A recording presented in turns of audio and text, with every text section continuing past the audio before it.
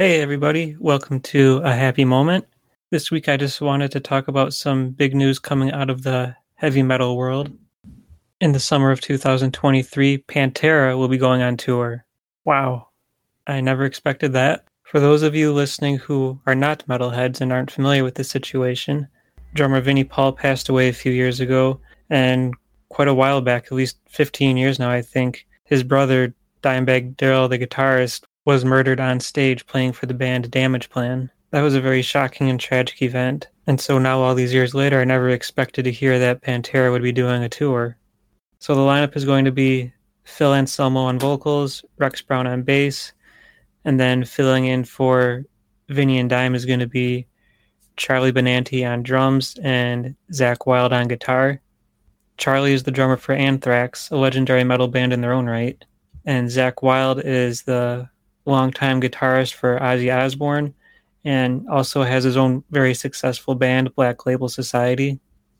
I think these guys are more than capable of filling in.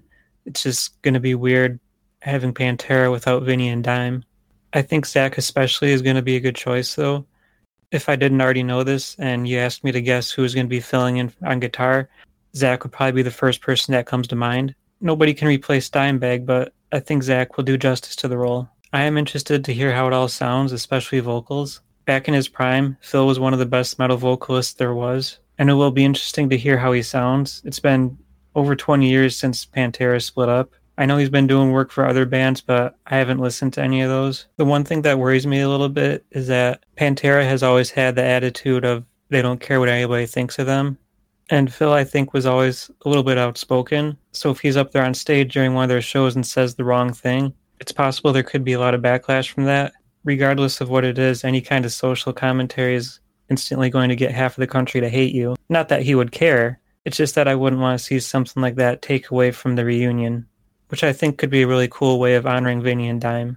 As for whether or not I would go to any of the shows, I don't know. I guess it all depends on where they're going and how much tickets cost. Plus, on one hand, while it would be really awesome to hear Pantera live, that's one of the few bands that I never saw live and I wish I had. So it would be cool to see that in concert. On the other hand, it might just be best if I keep the memories I do have of them the way they were. I've been listening to Pantera since high school, and they're definitely one of my favorite bands of all time. You take an album like Vulgar Display of Power, it's hard to top that. It doesn't really get much better than that in the metal world. But like I said, I might just keep the memories I have and not do anything that might tarnish that. Regardless of whether or not I do go to one of the shows, I am excited for it. And I know a lot of other people are as well, so I think the shows will definitely sell out and do really well. I'd imagine they'll be playing at some larger venues, but regardless of that, I think they'll do well no matter where they play. How about you? What do you think? Are you excited at the news of a Pantera reunion? Stop by my Twitter page, @AHappyMomentPod, and let me know how you feel. That's all I have for this week. Thank you very much for listening, and I'll see you next time. Bye.